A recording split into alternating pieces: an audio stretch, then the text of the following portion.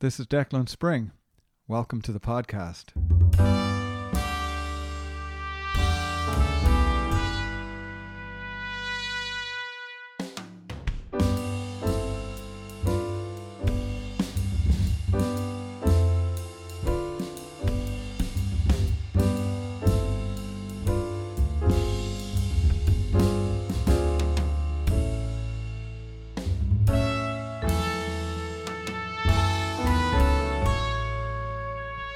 Okay, on this podcast, I'm doing something a little different. I am not really talking about real estate at all.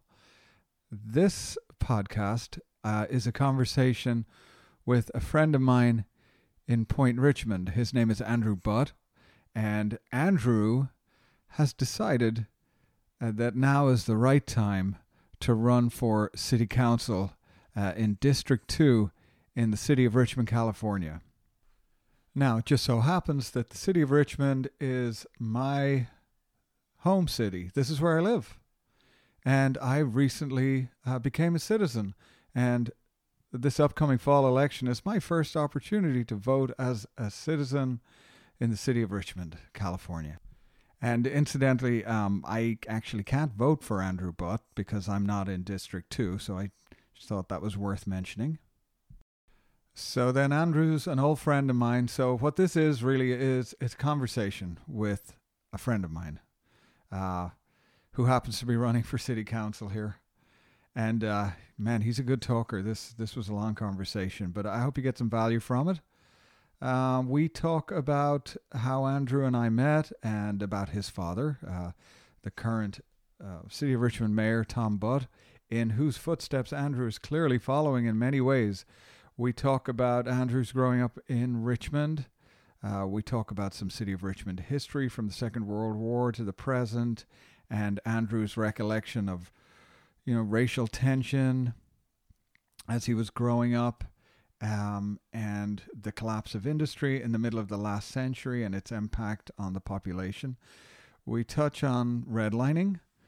We talk about Andrew's family history of public service, and then his studying for architecture in Arkansas and his eventual return home to work at his family's architecture firm in Point Richmond. We talk about Andrew's start in community service in Richmond, the Point Richmond Music Summer Concert Series, his work as an appointee to the Planning Commission, that was in El Cerrito and in Richmond, and his participation with the Design Review Board in Richmond. We talk about NIMBYism and its contribution to the housing shortage. We talk about Andrew's reasons for getting into local politics. We talk a good deal about Point Malate in Richmond. Now, you might want to look up Point Malate, and I do have a link in the show notes. So we talk about that a lot, and we talk about Andrew's opposition to the Richmond Progressive Alliance. So you might want to look up the Richmond Progressive Alliance, the RPA. That's the political group currently holding power at city council level in Richmond. And I do have a link in the show notes. We talk about Rosie the Riveter National Historic Park and other preservation efforts. We talk about the challenges of getting good information and unbiased reporting. We talk about Andrew's influences and his vision for the city of Richmond, how it might look if there were a revitalization of Richmond's downtown main streets.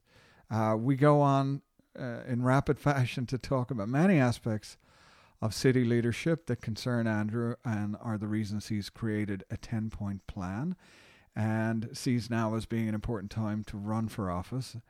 We talk about the challenges of social media and the false narratives prevalent in social media that Andrew feels he needs to address. So I hope you enjoy this.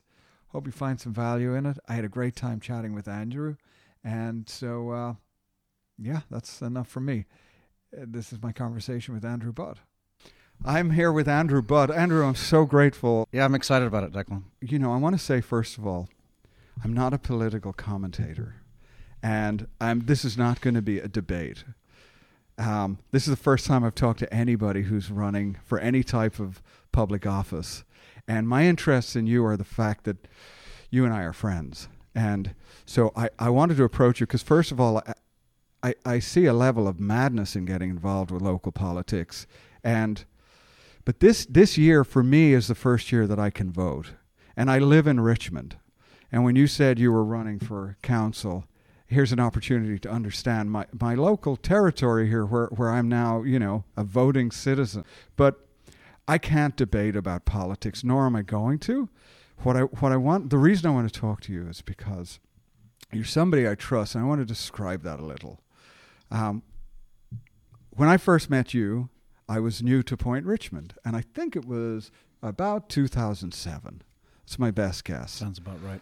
And I arrived here as a newly minted realtor, right? And I had been flailing around in various professions for a number of years, but real estate was going to be the thing because I had a young family just like you, right? That's how we met, because we were both dads for the first time and going to be for the second time. And I had, to be perfectly, candid with you, I had just given up drinking, and I'd had a checkered history with booze, and it was time to stop, and I needed to get involved, and I wanted to get involved in my community, and I needed to take my mind off that aspect of my life, which had been out of control, and I wanted to rein it in, and I thought I'd get involved with community, right? So my broker, who was in Point Richmond at the time, suggested I meet with you and get involved in community because he said, he's a community builder, go hang out with Andrew. I said, absolutely, right? And so I met you and just thought you were great. And you were involved in so many things. You were, what were we doing? Point Richmond Music. So we'll get into all of this stuff. And then I discovered that your family has an architecture firm here downtown in Point Richmond. And you were also involved with the local, what do they call the architectural committee? I think, I was on the design review board probably at that time, and I believe I was the president of the business association as well in Point Richmond. That's right. So you were fully involved, and all of these things you were doing, as far as I could see, you were doing out of a genuine interest. This is real grassroots stuff. There was no bias. There was no agenda. There was no personal agenda that I could see.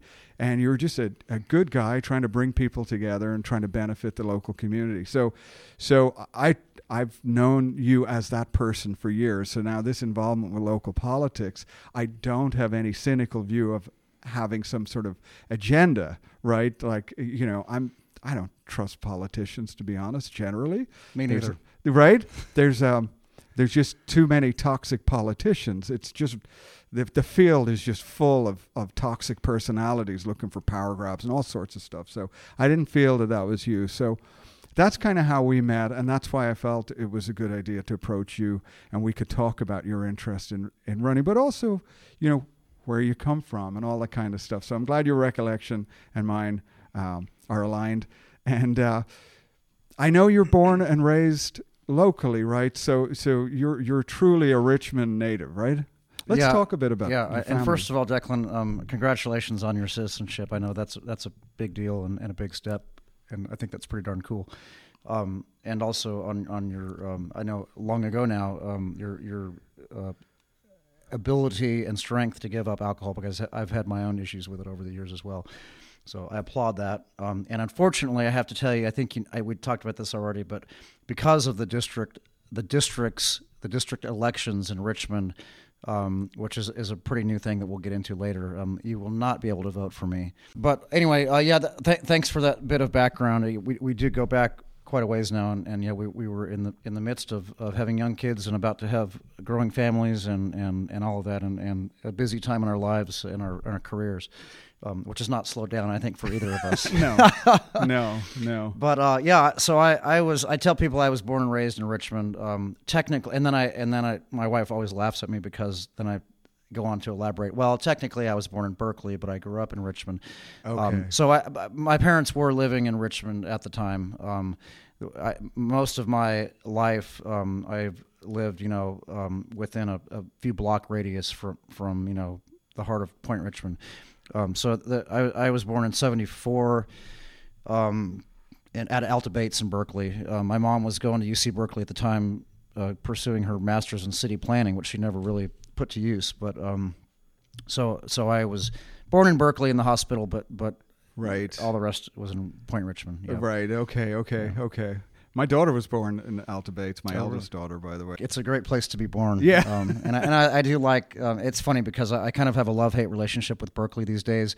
I love that I was born in Berkeley. It's kind of a cool thing because obviously Berkeley, they had a lot of pretty cool things going on historically, but I kind of despise going into Berkeley these days just because like traffic's so bad. It's just so damn crowded, and I have to go there a lot because I do a lot of work for UC Berkeley on the campus, which I actually enjoy going to.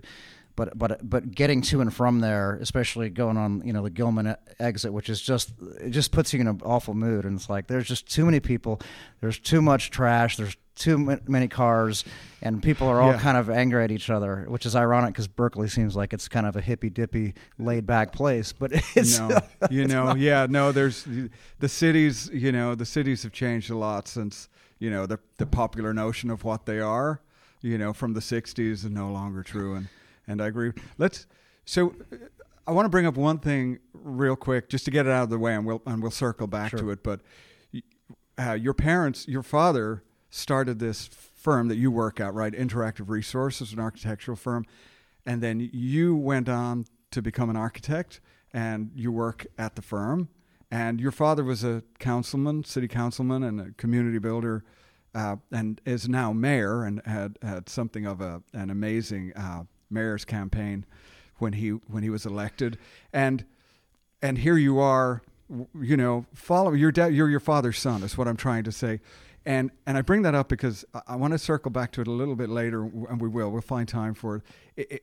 That's one of the aspects about chatting with you that I find must be difficult for you, and I want to dip into that and unpack that later. But that's where, and your parents are from. Where are your parents from again? Yeah, we might need a psychiatrist couch to do that. I'll try. So my parents are both from. Well, interestingly, they're sort of both from Arkansas, but actually my mom grew up in Memphis. She was born in Arkansas, spent her whole young life in Memphis, which is just across the Mississippi River. Both her parents were from Arkansas, born and raised, but down in the Delta.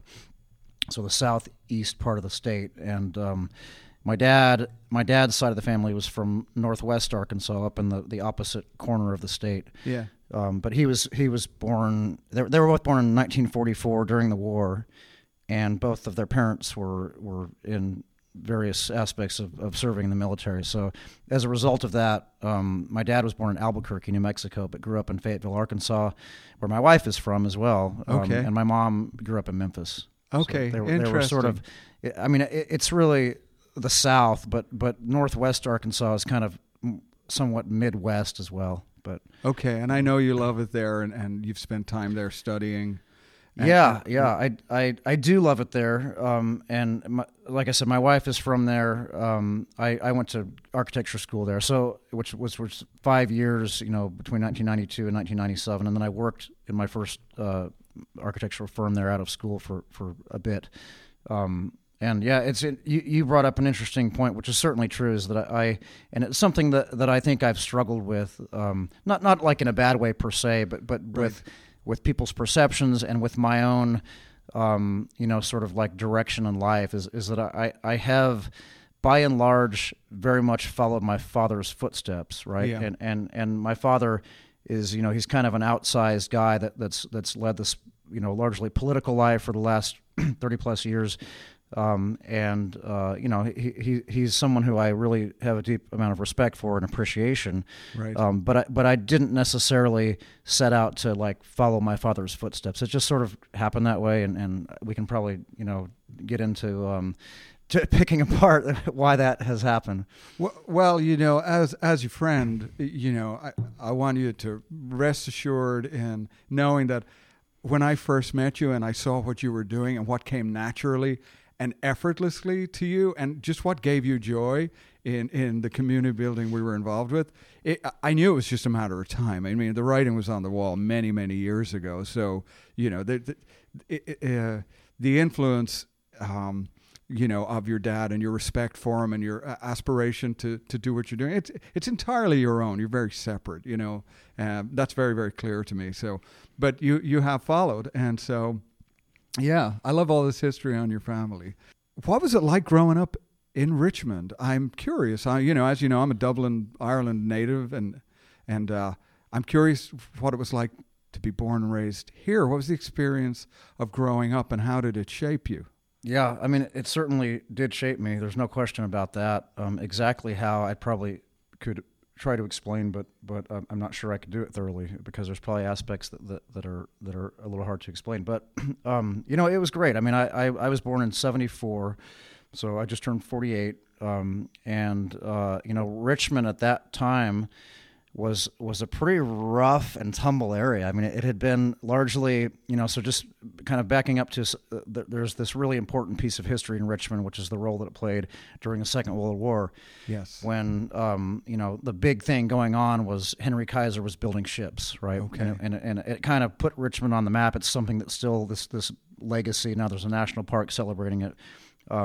Right. But, it was sort of a double-edged sword, because on one hand, Richmond became this boom town, right? Yeah.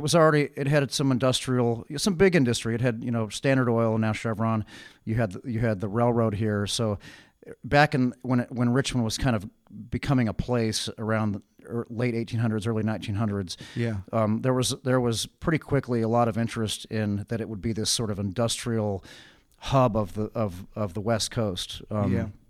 And that largely happened. And then, in the early 40s, late 30s, when the shipyards came here, it just like overnight exploded, and you had tens of thousands of workers coming out from mostly the South, Arkansas, Louisiana, Mississippi, Texas, to work in the shipyards. Similar to West Oakland, right? Very similar, yeah. And other kind of industrial hubs on the West Coast. And then after the war, there was no use for these shipyards, and they largely closed down overnight, and all these predominantly African American people, but also poor whites, a real mix of people, but mostly people that were pretty poor before the war. They came, they had these great jobs. It was still a rough life, but there was a lot of money, there was a lot of construction. And then all of a sudden the rug got yanked out from under them, and they're left here, with a skill set that's maybe doesn't translate to the needs of the day, and in a foreign place that was certainly better than the Jim Crow South that they left, but the jobs weren't there, and the money wasn't there, and it became a big struggle. And within a decade or so, Richmond sort of fell into disrepair. The downtown was largely abandoned, and even more affluent areas like the Point, where I grew up, in the 70s, was largely boarded up. There were people living in the storefronts. There just wasn't a lot going on, and there was a series of race riots. The Hells Angels were a daily presence, and there were still a lot of bars, because it's always been a hard drinking, hard working town. Right. And so it was sort of just this interesting place that I think was still. I mean, my parents were fascinated by it, right? That they were living in Mill Valley at the time. I think my mom was going to UC Berkeley, and so they'd drive through here, and this is before the freeway was in. And they were intrigued by it. Right. And, they ultimately decided that it was a pretty cool place, that they wanted to have a go at it, and so they did. And I think my dad had this vision that there was a lot of potential here, and that that it could be something like a Sausalito, or that it was on the waterfront, that it was just had a lot of cool stuff that could be really polished and made great, and some of that has come about, but just to actually answer your question that I'm now remembering, it was a great place to grow up, and because of some of that kind of decaying industry, it made it a really kind of cool, exciting place that was a great place to be a kid, because we sort of, this is the late 70s, early 80s, and we get on our bikes, we'd stay out until after dark. You know, we didn't play video games. It was very different than my kids growing up. We went out and we sort of looked for adventure, and adventure was there to be found. Right. So, you know, there was an abandoned brickyard at what's now called Brickyard Cove. Was then too, but it's all gone now. There's condos around it. Right. But when I was growing up, it was this sort of fenced off, decayed factory that you could go and sneak in, and you know, there was all kinds of like remnants of you know, when it was like it was just left one day, and all the bricks were there, the books were there, Yeah. You know, keys hanging on hooks, and you could just explore this place, and it was like this netherworld that was just, you know, fantastical. There was a rock quarry that again now has a housing development around it that we would go and swim in. You know, we'd skinny dip, we'd drink beer, we'd have bonfires. There was this rotting like steel structure that was you know, you could do like a triple flip off of. And I know if your kids watch Stranger Things. Oh, my son is loving it right now. He's just totally binging it, and it's awesome to like, because that was kind of my childhood without the sci-fi aspect of it. Right. But you know, you could sort of imagine that, because it was a little like scary. Like, I mean, you know, there was a time where we were exploring that brickyard I was telling you about, and there was a guard there that, like, you know, shot a shotgun in the air, and you know, we're just like running, like, oh shit, we're gonna die. Right. So I mean, it was an adventurous, fun, really cool place to grow up. Yeah. And then, you know, it was to some degree when I was a kid with my parents, but then, you know, getting into high school, being able to drive, you realize, like, wow, like the Bay Area has a ton to offer, right? We can go take Bart over to the city. We can go to an A's game, and you just sort of like head the run of this like phenomenal urban area that was just full of really cool and fun and interesting things to do. Having said all that, there was in those days, and still is, I think today as well, but it's different. There was a lot of racial tension. Yeah. So, you know, we grew up mostly white kids of, you know, middle income parents in this historic Point Richmond town where the city started, right? And there's all these neat old buildings, and it's pretty well kept. Again, in those days, it was a little rougher than it is now, but by and large, it was a pretty safe, pretty nice place. Right. You know, a few blocks away, literally across the tracks in the Iron Triangle, and, you know, kids that you went to school with, you know, would have situations where, you know, their friends were shot and killed. They were involved in a shooting.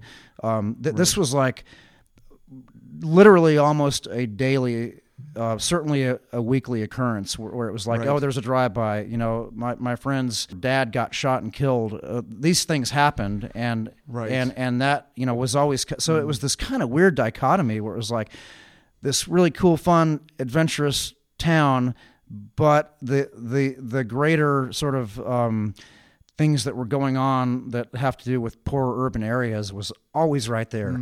And I, you know, unlike a lot of the kids that I grew up with, because my parents felt really strongly about, you know, being a part of this diverse city and going to public schools and things like that, I was like, oftentimes the only white kid on the baseball team, or, you know, I knew kids that had a very different upbringing than me, and that, you know, I got to understand, I think that you know, that I had some privilege that they didn't have. Well, we didn't have the words then that we have now. You know, the modern, you know, vernacular includes all types of you know, well, white privilege, and we have all this language now around this stuff. Also, you know, we're heavy with the history and the knowledge of redlining, which I'm sure played an impressive role in keeping people, you know, within that area we call the Iron Triangle. Yeah. And I know from talking with Liam O'Donoghue, who does a great podcast, East Bay, yesterday, we were talking about how the Ford Motor Company, when they moved to, I think, they moved further south, but they moved to an area where there was no availability of housing for the African American workers from Richmond, so they couldn't move with the plant, and you know, it was yet another blow to that community, you know, based on their inability to have any housing available to them, you know, within access to work and all that kind of thing. So But as a kid, you're growing up. Of course, this is just your world, and you haven't analyzed it or torn it apart, right? You grow up understanding and getting further into your life and beginning to understand the challenges, like the collapse of the shipbuilding, the collapse of that, the Ford Motor Company, and then these people just literally having nowhere to go and having no employment. It's just. It could never really have been a Sausalito, could it? Probably not. Although Sausalito did have a similar history, it would be interesting to dissect kind of why that became what it became, right? Which is Marin City. You're right. Well, yeah, and there were shipyards there. There was a lot of industry there. There was a train that came through there. All that's long gone, and now it's one of the probably wealthiest communities in the whole country. Absolutely. But you do have Marin City right there, so you kind of have a similar dichotomy that you have in Richmond. But in that case, it's sort of the opposite in that Marin City is surrounded by the wealthiest people in the world, right? Which is interesting in and of itself. So Richmond sort of it's like you have this pocket of wealthy white people in the point, and then it's surrounded by industry and neighborhoods that at least in the 80s were very violent and were basically just impoverished, and the people were and to some degree continue to suffer from that poverty. And they it's kind of interesting, like the housing crisis that we're in today, right? And Richmond, like a lot of communities in the East Bay, Oakland, you can't help but see the homeless situation and how bad it is.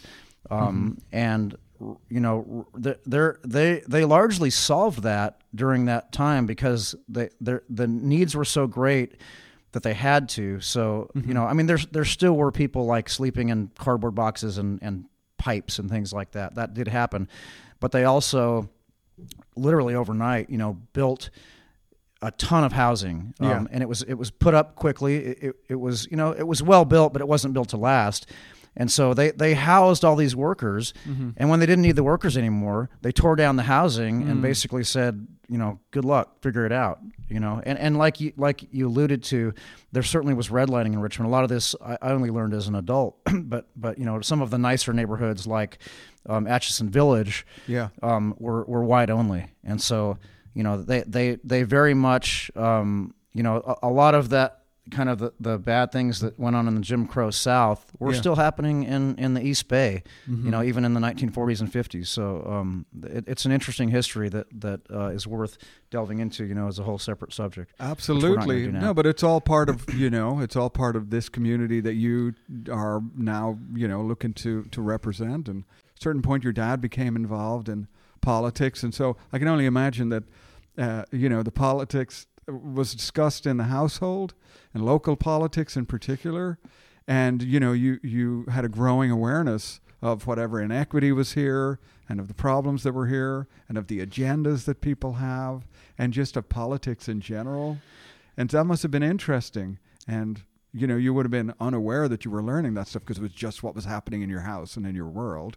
But looking back on it, what are your memories of, your first awareness of politics and local inequity and all of that kind of thing? It's an interesting point, and certainly there was that, and it makes me question, like, why would I ever want to go into politics given what I know? Because politics, I like you, I really am turned off by most politicians, and I have, and Richmond politics tend to be really bad, just a lot of mudslinging, a lot of dirt, a lot of special interest money, and that kind of comes with the territory when you've got these big corporations like Chevron who have a lot invested in making sure that they're able to keep their profits flowing. And that just sort of sets the table for some really dirty politicians and dirty politics, and I've seen it, I've experienced it. Wow. I think anyways, but it's interesting. I think I don't remember growing up that my dad was all that political, or that it was something that we talked about at the dinner table. Although I do come from a political family, sort of. I mean, my great grandfather, my dad's grandfather, was the long. I think he served something like 5 or 6 terms as mayor of this really cool little town in northwest Arkansas called Eureka Springs. Really? He was on the Arkansas, I believe, state senate for a while, and then he was an attorney, for a long time. I believe he was in the Guinness Book of World Records for like the longest serving attorney. And then Really? my grandfather, his son, my dad's dad, also in Arkansas, was a judge, and elected judge. So not a politician in the sense that he was like a council person or a senator or anything like that, but he definitely had to run and was in a political position for most of his life, and he similarly set records that I think are still hold for the longest serving judge in the state of Arkansas. And so there's something I think maybe in my blood that Clearly, just sort of like I just can't help it. But my dad really didn't get into politics in terms of being an elected official until after I was out of high school. I think I was in college at the time when he first ran, and he lost his first race for city council, and then he won his second, has been on since. So I was sort of out in the world living my life when he technically, quote unquote, became a politician. Gotcha. Okay. But he was always involved, and it's interesting. I was looking now that I'm running, and I don't consider myself a politician, and maybe I will never be if I lose a selection or decide something I don't want to pursue. I don't know. There's a lot that still totally turns me off about the whole thing. But at the same time, I feel called, and I feel like I'm going to give it a shot. We'll see what happens. Yeah. But he was always really involved. Spent a ton of his time, doing things like being on the board of the Boy Scouts of America, being president of Rotary, being on the PTA president, Point Richmond Business Association president. He was president or on the board of 20 or 30 different civic-minded groups prior to actually getting into politics. So I think the trajectory was there, as I was growing up. Right. And so I saw him, doing these things, getting involved. He has had and still has this uncanny ability that I don't think I have, but people say that I do. Maybe I strive to, just to get involved in so many different things, and see something that needs your help and pitch in and get involved and sit on a board, which I've done plenty of myself, but I also from time to time just kind of have to say, well, I need to back off. I got to spend time with my family. Right.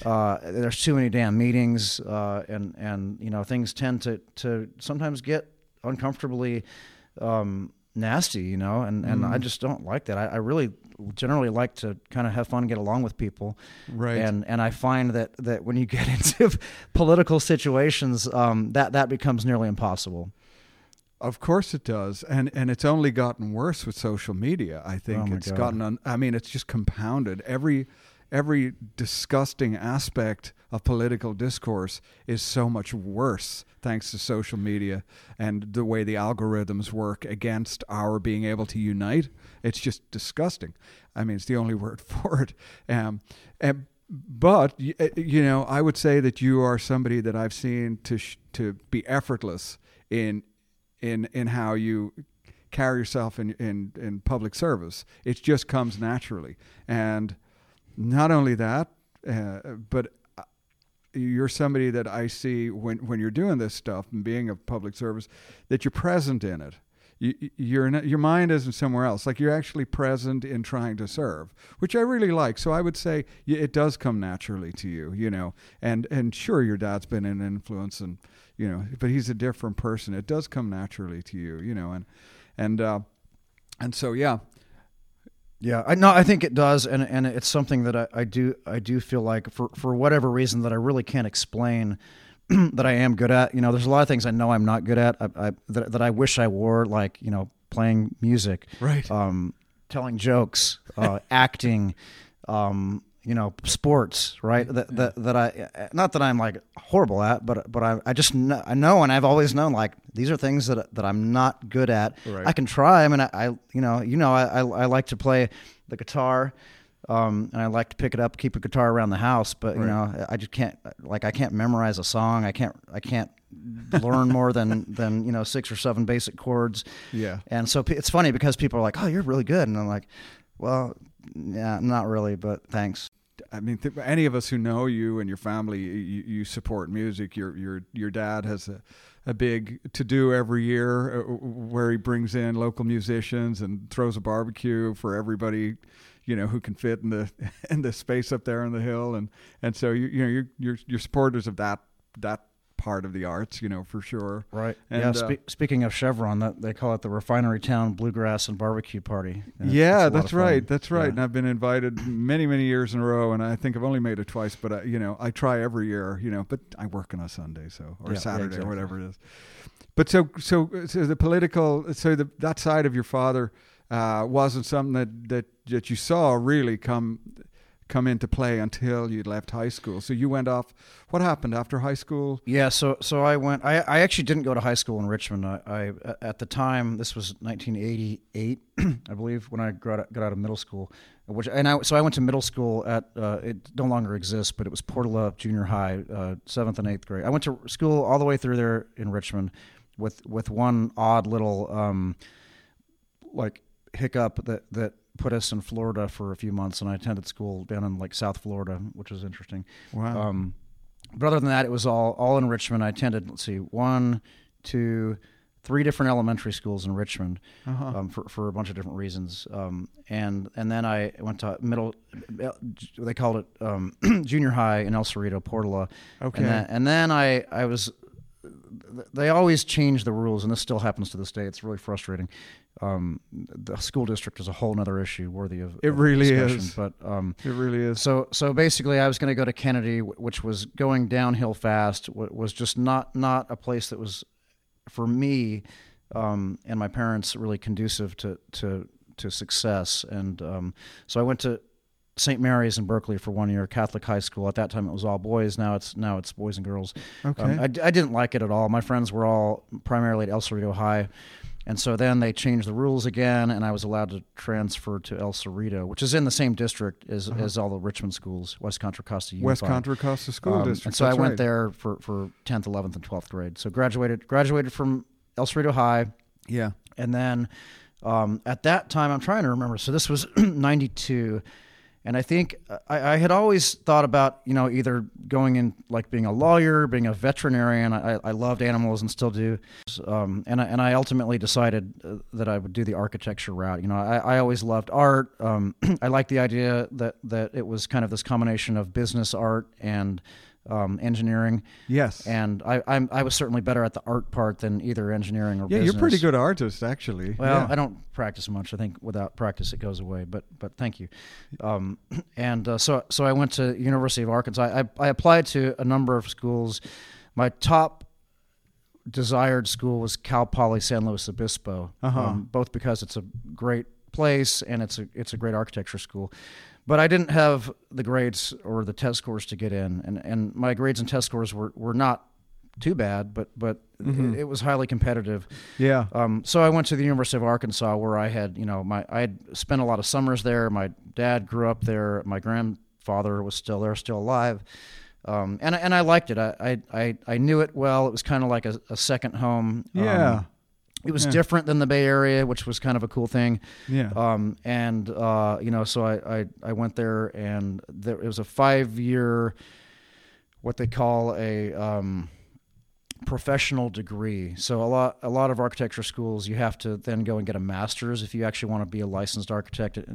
But Arkansas and a lot of others have this 5-year professional degree, which you end up with a BArch or a Bachelor's of Architecture.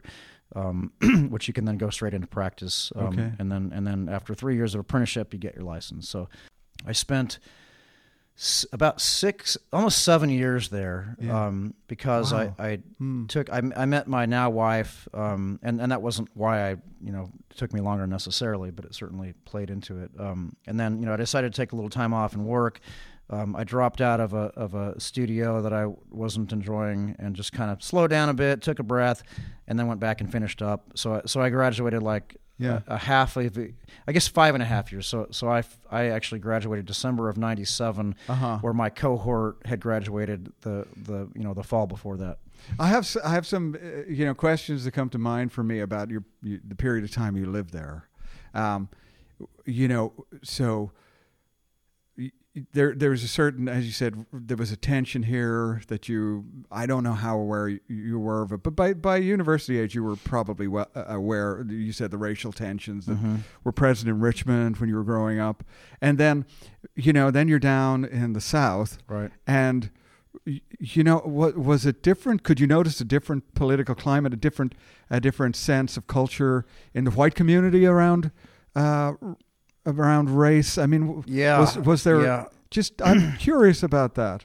Well, I mean, it was certainly different, and I think the racism there was a lot more, I would say, overt and blatant. I mean, you saw things like people driving down the street with a Confederate flag, and didn't think a whole lot about it. Okay.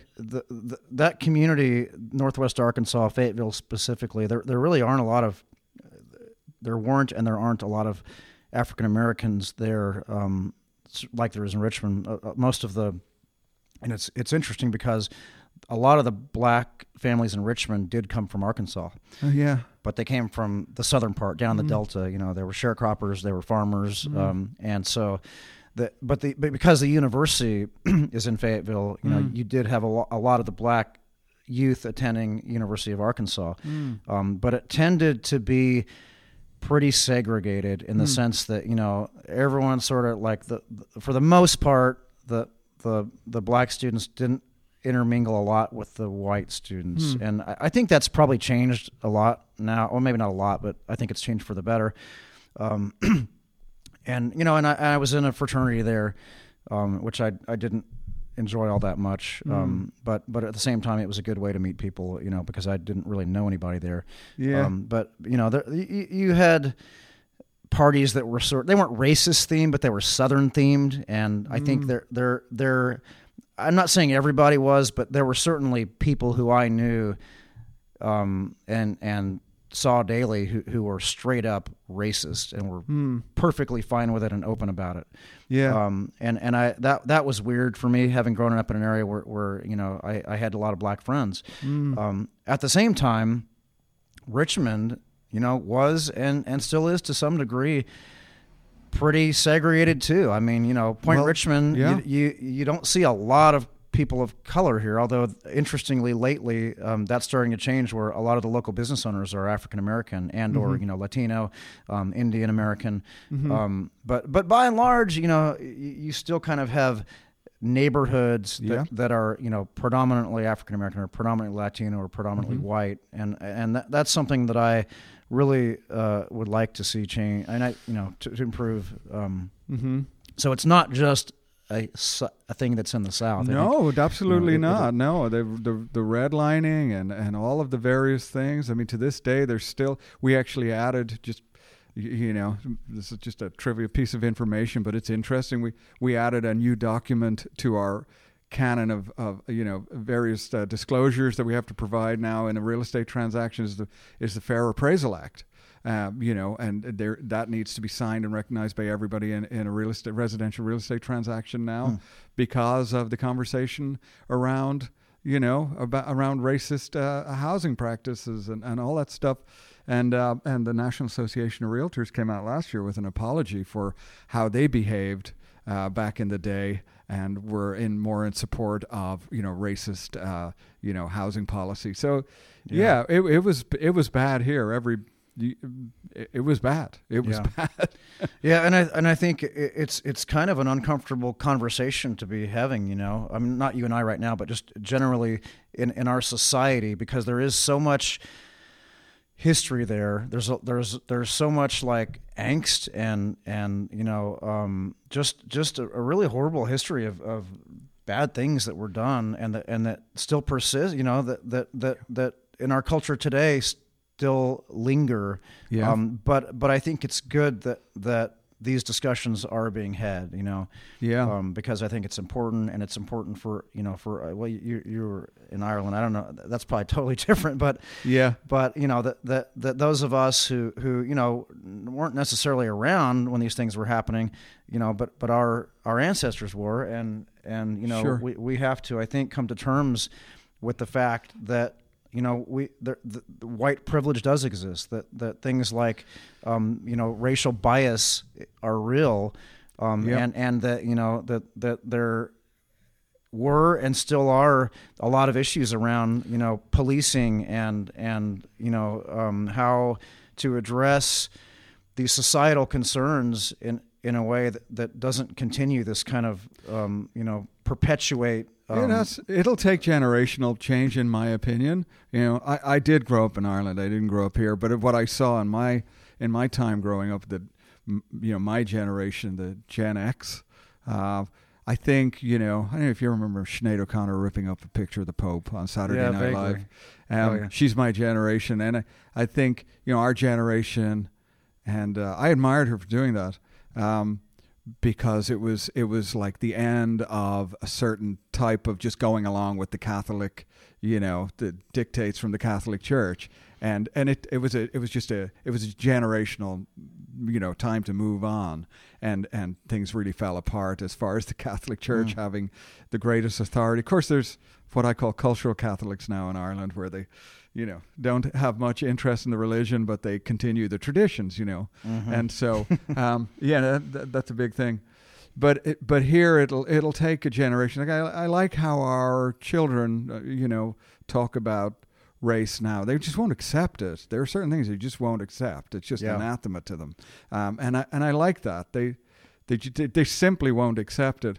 But it's an odd thing. It seems like an awful lot of people, depending on what culture you're born into, some people are just further along the game board than others when they're born, right? They're just, you're just placed further ahead, and other people are just trying to catch up to the start line, right? And that's just the nature, and it's systematic, and it's I don't know, but you're the one getting into politics. You guys have to come up with solutions, but I think it, turnover of the generations is ultimately is where we find real progress with a lot of this stuff. No, I agree, and I definitely, thinking back on growing up in Richmond, I remember vividly that there were I had friends whose parents were. And I think it wasn't something that it was like out of hatred, but it was like just their rearing, or their social upbringing, where they were very racist and would throw around the N-word or just blatantly say something that was completely racist and inappropriate. And I think these days you don't really see that. I don't think my kids see their friends' parents doing that. For me, it was like, it was off-putting, and it made me feel uneasy. But I'm certainly not going to. I wasn't as a 8-year-old kid or whatever. Gonna have a argument with a 40-some-odd-year-old father of my friend. Yeah. And I'm not saying that like that was all my friends' parents, but I definitely there were, that was a thing, and there were a lot of people, I think, in those days that just didn't have really a lot of compassion or understanding for how tough people that were growing up in a totally different context than their own had it, and that compassion wasn't there, and it was there was a lot of racial tension. Yeah, well, each generation has its norms. I mean, just you simply think of like the state of smoking in the 70s and early 80s when we grew up, and it was normal. Now it's not normal. Yeah, and that's also a difficult part of the conversation too, because what's normal in any given generation, appears like insanity to a future generation. And so it makes reparation something that really requires an awful lot of skill and careful thinking, because when you think in terms of reparation, you also have to make allowances for what was normal. And that could be hard for people because we're angry about what was normal. But Right. but we're doing things now that are normal right now that Yeah. people will be angry about in the future. Climate change for one, right? It's Absolutely. insanity. So, yeah, but it's interesting that you grew up in, spent a good deal of your time in the South as a young adult and were able to compare. Did you talk about politics when you were young? Like when you were a teenager, a student, that's often a time of one's life when, if you're at all interested in political discourse, that's a great. Yeah. Yeah, I don't know. I think there was certainly always some interest there. I wasn't ever like the student council guy or anything like that. That was not something that I was a shy kid, man, and so I kind of like. Really?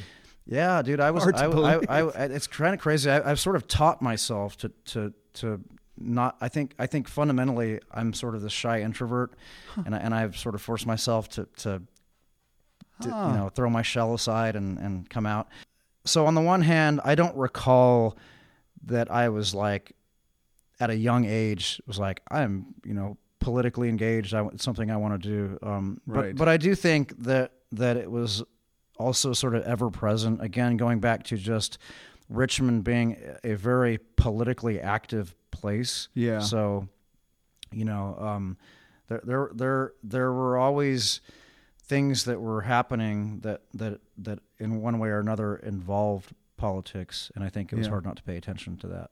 Okay, so you come back and did you immediately just come out of university and begin working as an architect at Interactive Resources here, your dad's firm? No, so I worked first as an intern. So when I was in school summers, I would come back here and I worked as at that time they called it a TA. It was like a technical assistant, basically kind of a pre-intern, doing whatever, making copies, All right. doing things that did not involve a whole lot of skill. Right. So I did have that, but when I got out of school, I immediately worked for a firm called Cromwell Architects and Engineers, and they had an office in Fayetteville that was this little satellite office of their big office in Little Rock. And their claim to fame was they were the oldest firm west of the Mississippi. Okay.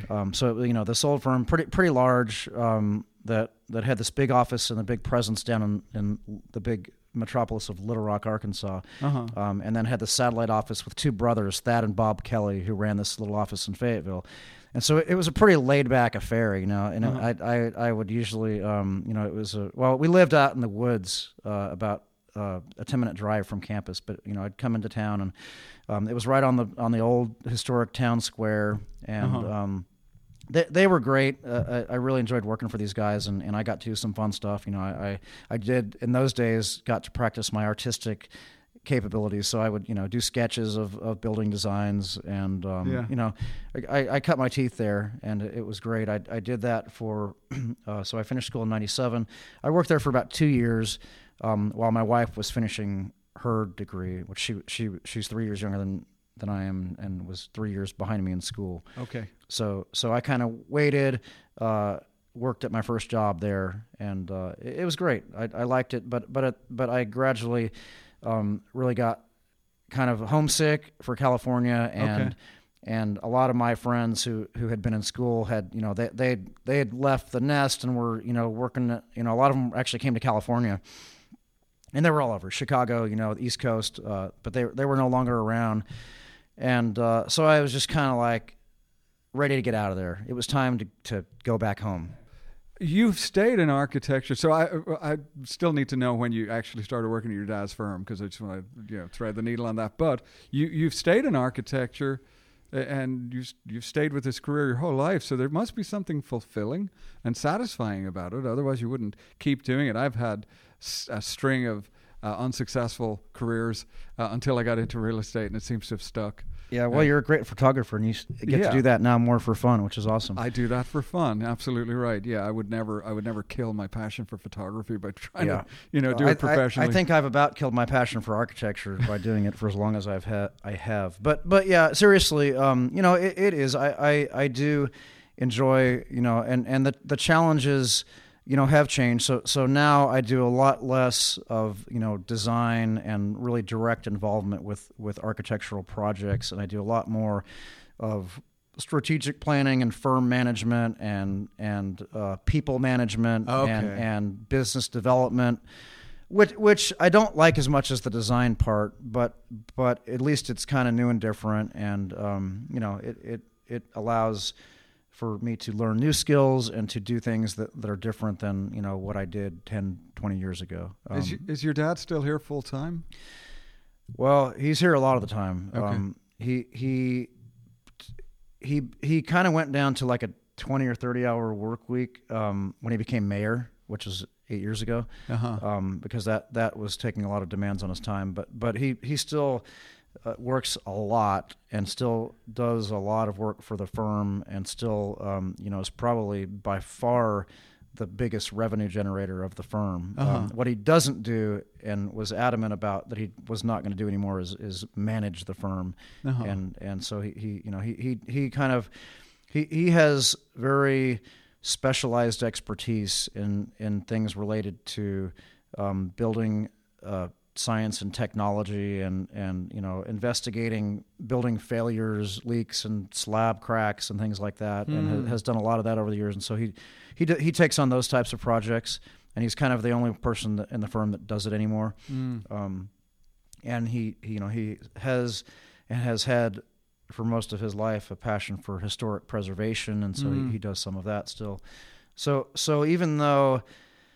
So back to you were asking about when I started here, was around 2000, and we have worked closely, but we sort of get to do our own things, which is not, it allows for us to work well together because we're not just at each other's necks all the time. Right. But what happened was the combination of me kind of being ready to leave, I mentioned, and a perfect storm of an economic boom and the .com boom, actually, right? Oh, sure. This was around 2000. Yeah, I remember it. And so what happened was a lot of his employees, architects, drafters, engineers, were wooed to, bigger paychecks and maybe more exciting projects. Yeah. And so they went to work, all over the Bay Area, San Francisco, San Jose. And he was like left in a situation where he needed help desperately. Right. And he's like, I think he called me and said, "Hey, I could really use your help out here. What do you think?" And I was like, "Car's packed. I'll be there in 3 days." Nice. So I made that drive, which I've done numerous times across the country, and pretty much been here since. Okay. And I'm aware of the time here, so I want to push into a little more about your campaign. What's your first recollection of doing the kind of work that I became familiar with you doing when I first met you, being involved in the community? What was your first foray into that, and realizing maybe it's something that resonated with you and you enjoyed doing? Yeah, that's a good question. I'm trying to remember. So specific to like Point Richmond Music, which you mentioned, which I've been the president of we officially became a 501c3 nonprofit about 10 years ago, and I've been the board president since. I've been obviously very involved for 22 years. So that was around 2001. But I don't think that was my first foray into that sort of thing. Although that is a particularly unique thing that I, as you mentioned, I mean, it's just such a great thing, and I really love doing it, and I really like that it's not political, and it's not it doesn't involve a ton of board meetings and business. We just kind of, as our motto is, the point is music, and right. It's so fun in that there's hard work involved, and there certainly is planning, but the point really is to just keep it simple and have fun and do something that everyone's going to enjoy. And just for the benefit of people listening to this, the Point Richmond Music Series is where a group of volunteers come together every year, choose several local bands as much as possible, and then I think in about the third week of each summer month, they close down the downtown section, Park Place here in downtown Point Richmond, and for a couple of hours on a Friday evening, there's free music for the community. and that's all it is. And the point is music, as you said. But you concocted that whole thing, did you? So technically, I think it was my dad who kind of came up with this idea, but that's all he did. And it might not, but I'm pretty sure that's my recollection, was that it came out of a conversation or something, and I thought, it'd be neat to do, put on some concerts. We need to Right. do something fun in town, and he sent out an email, I believe, to just sort of like, hey, if anyone wants to come and talk about doing this, Yeah. meet in the office, the room we're in right now. Yeah. And a bunch of people showed up, and about maybe 30 people showed up. Maybe 10 stuck around and actually made it happen. Yeah. And so I was then, and he backed out. He just had this idea, kind of threw it out there. Group got together. We did pull it together and made it happen. And I was at that time. Just one of the people involved. We were very informal. We didn't have a board or anything. We were not officially a nonprofit. We were just a group of people that were trying to make this happen. And it wasn't until several years later that they're sort of gelled into more of an official group and leadership positions Right. became, and so Yeah, it really took off. I mean, yeah, and but originally in the early days, the old days, we just, as you'll probably recall, I can't remember when you got involved, but I know it was pretty early on. But we did it here behind our office in a private parking lot, which made it easy, Yes. because you didn't have to deal with all the permitting in the cities and things like that, which has honestly gotten to be, that's probably the thing I dislike the most about it, is it's gotten to be just kind of a bureaucratic nightmare to put on anymore. Yeah, I think that's what everybody dislikes yeah. most about the Bay Area. Yeah, no kidding, man. Politics, right? Right. So, but yeah, it grew and grew, and we intentionally kind of tried to not let it grow too fast and get too out of hand.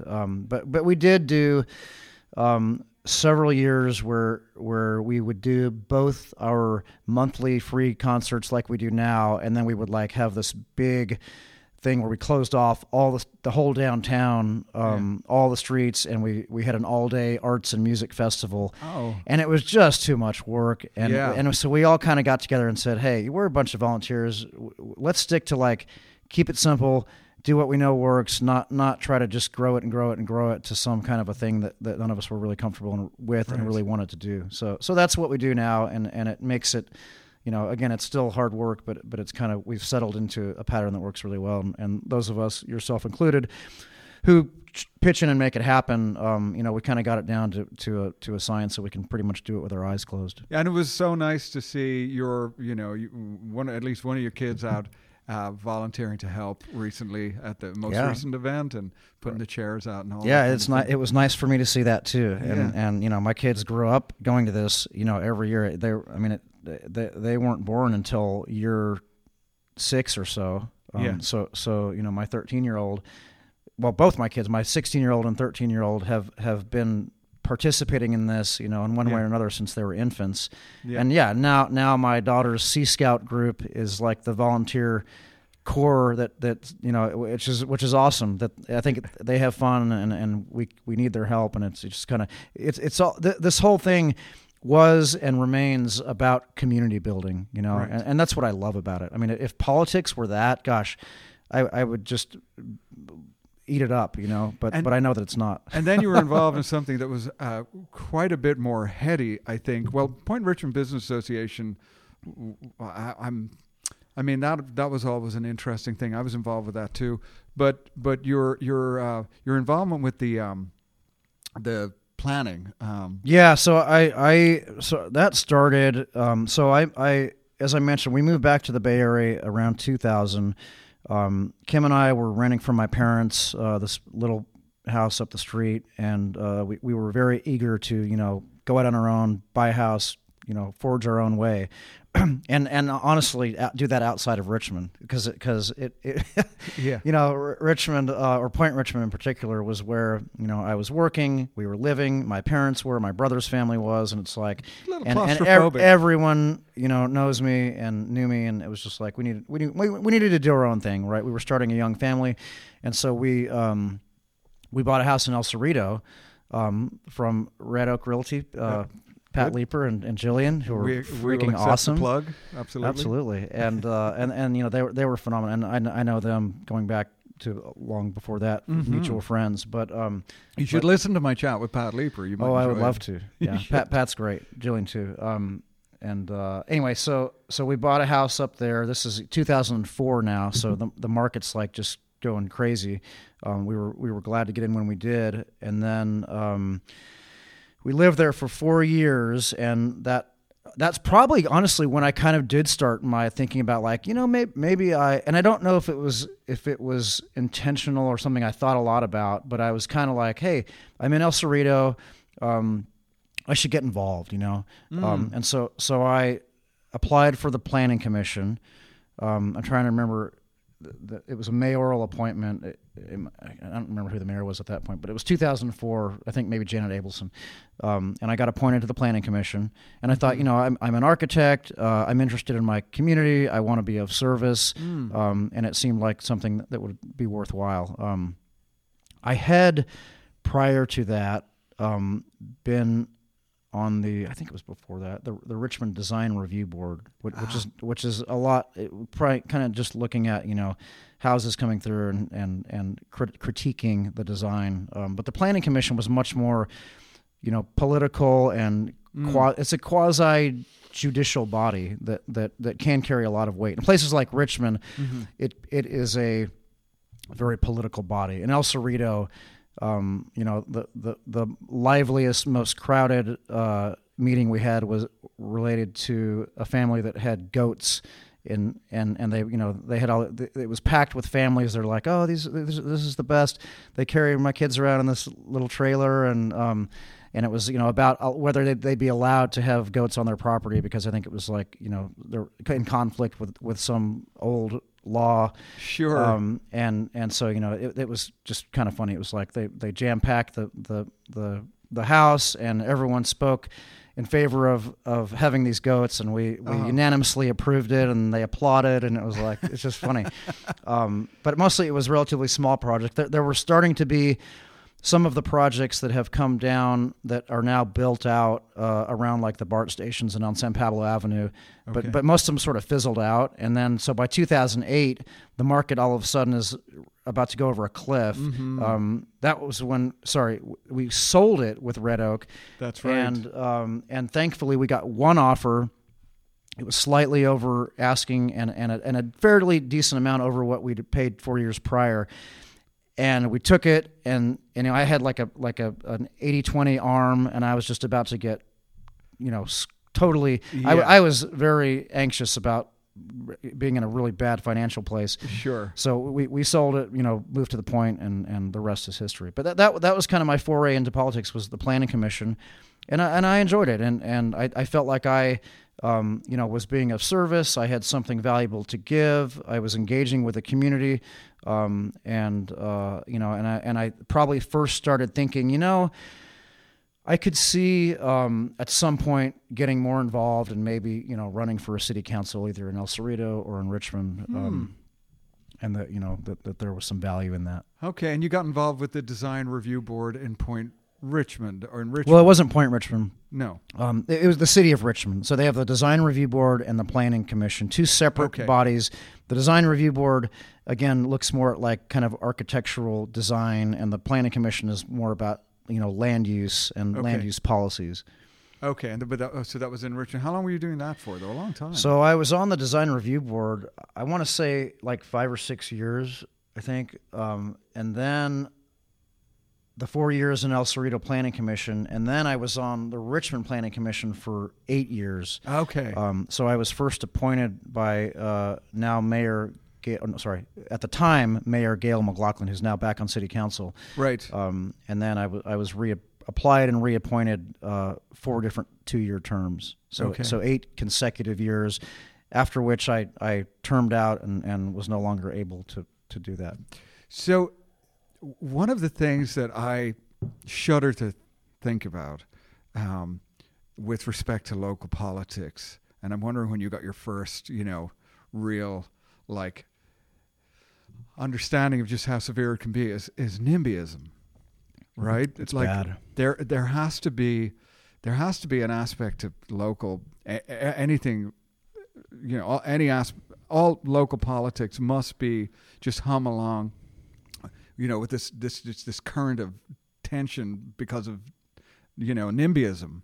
And was that a condition that you saw when you were involved with the planning commissions? Oh, absolutely. And Right. It was bad. Even in El Cerrito, I remember, it was like almost every project was, if someone was, say, coming in and they wanted to, do an addition to their home. And again, El Cerrito was mostly smaller projects that were getting done because the economy wasn't roaring yet. And, so you had someone who's like putting a second story on their house, putting a deck in the backyard, something like that.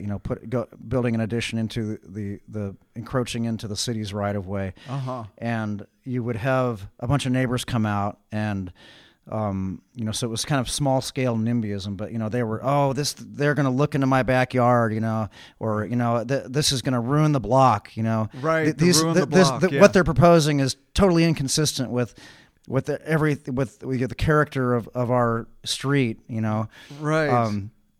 And then I had seen, probably prior to that, honestly, because I had been somewhat involved in, like Richmond Design Review Board, and Point Richmond is just one of the worst places about, if the classic NIMBYism where you got your house, you got your view of the bay, and someone, God forbid, wants to build on the lot across the street, right? And it's like everyone, all of a sudden, I have seen these like battles. I don't know if you remember Paige Pullis, and they were, that battle became so pitched that ultimately, and there were some big political players involved, that they kind of decided to, this was about development of a beachfront property just for a single family residence.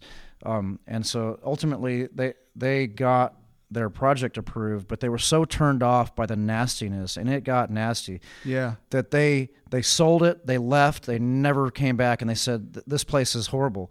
And it was. It was like, so it's kind of NIMBYism on that small level, and then then I experienced larger projects. But it's that NIMBYism, at a relentless level on the small scale, just happening over and over and over again. One small, local, very micro local, situation at a time, ultimately leads to a housing shortage. Absolutely. That's why we're here. That's why we're here. So you got to see it, and everyone thinks that's the problem. Everyone thinks it's there, but it's my backyard. Right. Of course I'm in favor of housing, but right. But not here. Yeah, it's really an interesting thing. And I see on social media, that's where an awful lot of this toxicity comes from, is people's either it's an agenda that's known to them, or it's not even known to them. It's just they just have an agenda that they haven't really examined. They're not self-aware of. Yeah, it's so true. And it's an interesting thing. So you were so here you are in the planning commission, getting your first sense of what it's like to be involved really in public service. Yeah, absolutely. And the planning commission is kind of the classic forum. This is what the intent is for, a public hearing. Yeah. And there are certain projects that trigger it, right? There are some things that are below the threshold of having to come to the planning commission. But if a project meets certain criteria, they have to come to the planning commission. It's a noticed public hearing. Yes. That allows for the public to come and express their either support or disfavor with a project. Yeah. And so it frequently becomes, the forum for NIMBYs to come and contest a project, and frequently, it results in a project being denied, or being conditioned in a way that makes it so challenging to build, that it dies. Right. And, it's unfortunate. I'm not saying I'm in disfavor of the planning commission. I think what's frustrating is that NIMBYs are using these tools in like CEQA to prevent projects that are really good and needed, Right. And it's become easy to do, all you have to, you throw a lawsuit out there, and all of a sudden, it entangles these projects to the point where they frequently just kind of wither and die. And that's what's happening in Richmond right now. Yeah. So you were very much involved in let's get to this race. Okay. Let's talk about local politics and your interest and get to the elephant in the room. Yeah. What you want to do here? What is your goal here? Because you've seen what your dad's gone through, which has been, I'm sure, difficult for you and the family at times, and yet, here you are finally willing to run for city council. So why now? Yeah, it's interesting. I mean, just what you said is I certainly have seen it. It's a lot of it is really off-putting. As it happens, I spent a large part of the last few days, feuding publicly on social media with a pretty powerful local politician. Yeah. So yeah, it's interesting. It's something that I think I have thought about pretty seriously for some time now, and by some time I mean several years. That I knew that I was sort of building the resume, I guess, if you will, and the experience, which I think is really important, because a lot of people going into politics lack that experience or understanding that I think is crucial to have to actually be of value, be of service. Right. So I've been doing the hard work, right? I spent 12 years total on planning commission in 2 different cities. I did the design review board. I've either chaired or been the president of or sat on boards for probably a dozen local organizations, agencies, nonprofits, the Richmond Art Center, Solar Richmond. I'm the president of a really good and one of the oldest nonprofits in Richmond that deals with something that I'm totally unfamiliar with, or was prior to getting into it, which is early childhood mental health. Oh, really? And so, I've spent most of my life here. I've watched my dad pour most of his life into trying to be positively transformative, and then also watched him get entangled politically in a way that currently, there are forces that are basically trying to completely undo his entire legacy and paint him as something really different than what he is, Right. And that hurts. And I think that's probably part of why I'm doing this. Honestly, it's not all of why I'm doing it, but there's certainly an aspect that is a desire to sort of stand up for my father's legacy, and not have it just sort of be washed away as he's termed out, but to continue the things that he started and that he cares about. But mostly, it comes down to me being really passionate about this city and this place and the people that live here, and wanting to thinking maybe presumptuously that I have the experience and the wherewithal to get in there and be effective in a way that I don't think some of the other people who are either on council now or are running have. And again, maybe that's ego. I don't know. For me, it's just I think Richmond has gone in a really rather unfortunate direction, and is being led by a group of people who are passionate but misguided. I really want to get in there and kind of set things in the right direction and see Richmond.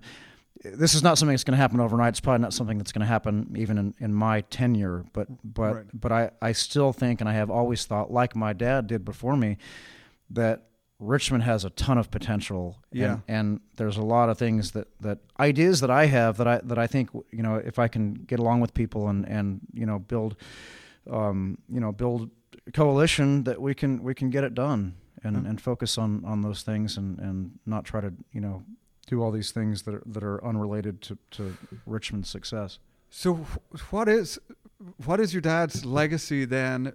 What are the aspects of your dad's legacy that you're aligned with and would like to see continue forward? And where is Richmond stuck now? Because as I said at the outset of this conversation, this won't be a debate. I'm not a political commentator, but actually I'm a Richmond resident. That's kind of why we're here. Right. And the RPA, of course, is a major player, and there's an awful lot of tension around their influence and their agenda. But everyone is essentially a Democrat, right? Well, that's actually not true. The RPA, even though some of them might be registered Democrats, they really identify as something entirely different, which is more the Green Party. I think Gale's Green Party. A lot of them are Green Party or independent. Okay. They it's interesting because I shouldn't have said Democrat. I should have said left-leaning.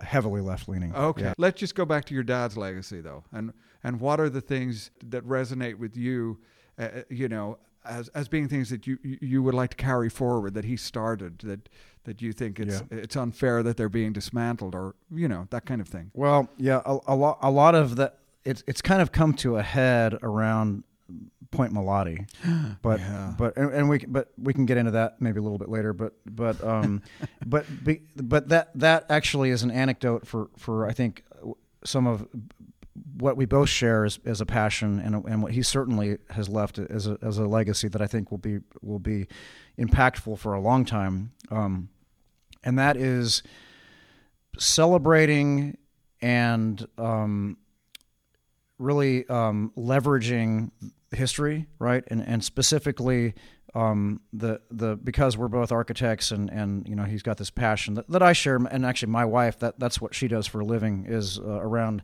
historic buildings. Yeah. So you've got some real success stories that my dad was like the biggest player in, and that were political battles that inevitably he prevailed in, despite a lot of alignment, against it, and that is the creation of the World War II Rosie the Riveter World War II Homefront National Park. Okay. I mean, the fact that Richmond has this national park that people come from all over the world. They have their little visas, and they go to Yosemite and they go to Yellowstone, and they come to Richmond to get their thing stamped and learn about the role that this city played in winning World War II. And there's a lot of really cool things around that. There's a visitor center, but there's also, there are entire neighborhoods that have been preserved and that will for a long time be there to tell this story, which is an important story in our history. Yes. And so, Point Mulati is another place that was this really unique, cool history of Winehaven, this building, not building, it was a whole town built after the 1906 earthquake, when all the winemakers in San Francisco lost their buildings, and they pulled their assets and they created this massive complex to make wine. But they all lived there. It had a fire station and cottages and this unique wild brick castle building. Uh-huh. And there has been an effort that my dad again has if not led, certainly played a major role in trying to do what he did around the Ford Building and other historic structures in Richmond, which is find a way to preserve it, to tell the story, to maintain it, for future generations. Yeah. And unfortunately, it's now become this major political just issue that people have chosen sides on, and it's gotten really nasty. Mm-hmm. And there are several lawsuits around it now. There was this project that was the culmination of decades of effort by a lot of people who were really passionate about seeing it succeed. And when the RPA and some of their acolytes have vehemently opposed it, and the opposition seems to be mostly focused around, I would think, I'm going to say NIMBYism, but basically it's this issue of there being housing out there, and okay. their opposition to housing, to new housing that they've said is going to be basically for wealthy white people, has become the point of contention, and to the point where they basically killed the project after it was already approved. They now have full control of the council, so they use their political will to totally just shut this project down. After millions have been spent, they're on the finish line. The developer's ready to start going. They've got a local developer who redid the Ford building, Eddie Orton, who was going to restore and redevelop and breathe new life into the historic village, and then they were going to build, basically condos a lot like out at Brickyard Cove, in this area that had been used for oil storage for during World War II, and so it's just become this pitched battle, which is. Honestly, the big loser is Richmond, and it could cost Richmond a fortune, from what I'm reading. It could bankrupt Richmond easily. Wow, it's just and likely will, frankly. Wow, and so that's the district you're running for, right? So technically, that is in District 2, which I'm running to represent. Yeah. Okay, and I can see why you want to get involved. Yeah, and that's not. I mean. I am passionate about that, certainly. That's not necessarily like the reason that I'm running. Sure. But it is something that I definitely. And that probably is like one of the legacy projects that my father has pursued. That's now basically being burned, and he can only just watch it just being destroyed. I find it absolutely impossible to get information that's not biased either way, right? I don't know where to look. I'll tell you where I can't look is social media.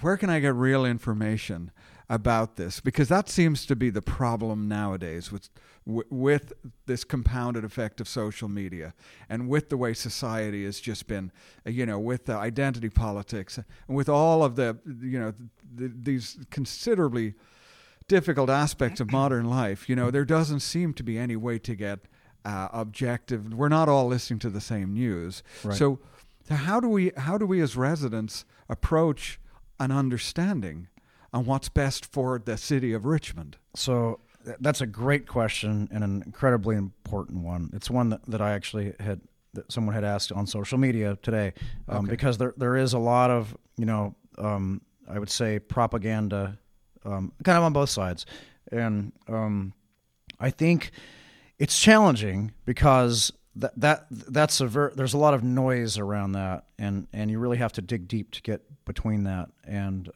I think and media these days is not, to say the least, is not what it once was. So there's really bad coverage that I think a lot of the reporters just aren't frankly as good, or they're not spending as much time to actually dig deep and find the story and do the real work and bringing the story to people. Well, they're competing with social media. Well, exactly.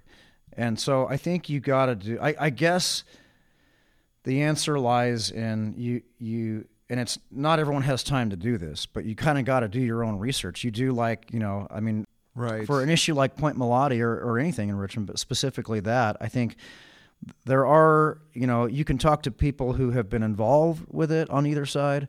The city actually has a fair amount of information on their website because it's such a big project. So you can go back and look at reports, look at meeting minutes. I mean, that's hard to do. It takes a lot of time, and I'm not suggesting that you do that, but I think there are articles.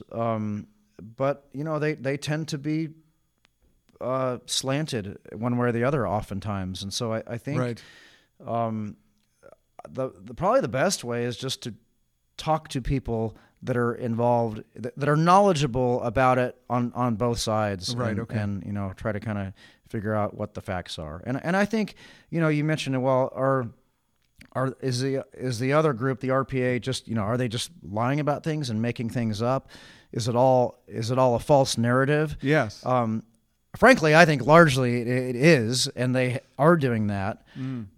But there is, it's not totally without merit, and they're a lot of the people that are involved in that are so passionate about it that I think they tend to sort of have blinders, and perhaps the other side is similarly positioned. But basically what it comes down to is there's a narrative that group is telling that this is kind of like the last bit of open space, in the whole Bay Area, and this fight to save it is like the most important fight ever.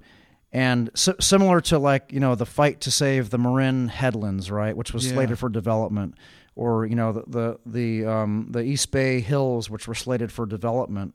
Yeah. The big difference is that this was a naval fuel depot for many years. It was basically the definition of a brownfield, meaning it was highly contaminated.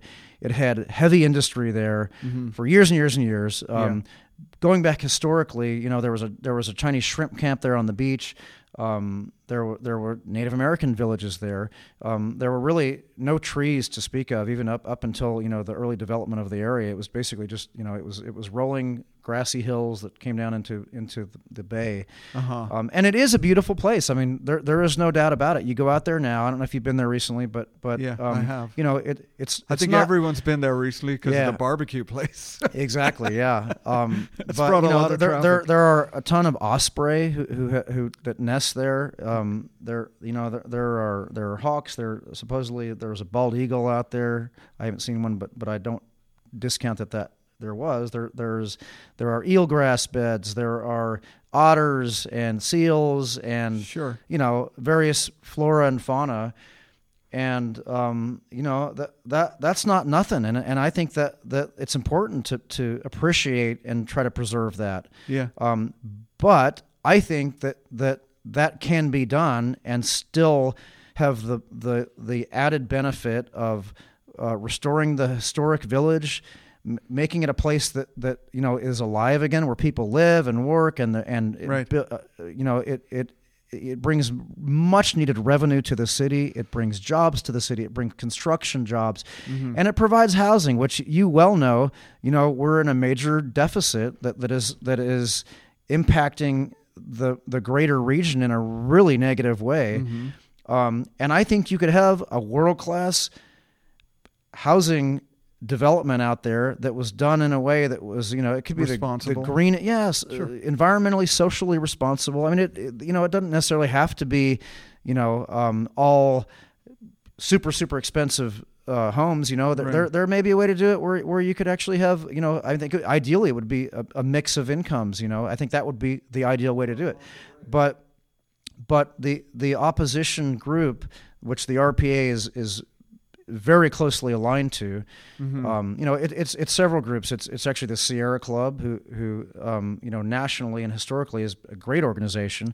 Has done some phenomenal things, but locally is led by a group of kind of radical people that actually, Norman LaForce, who's been the lead guy forever, who ran and lost for the East Bay Park District election, has a record of being anti-active recreation. So he has gone on the record to oppose dog parks and bicyclists and paddlers and sailboarders and kayakers.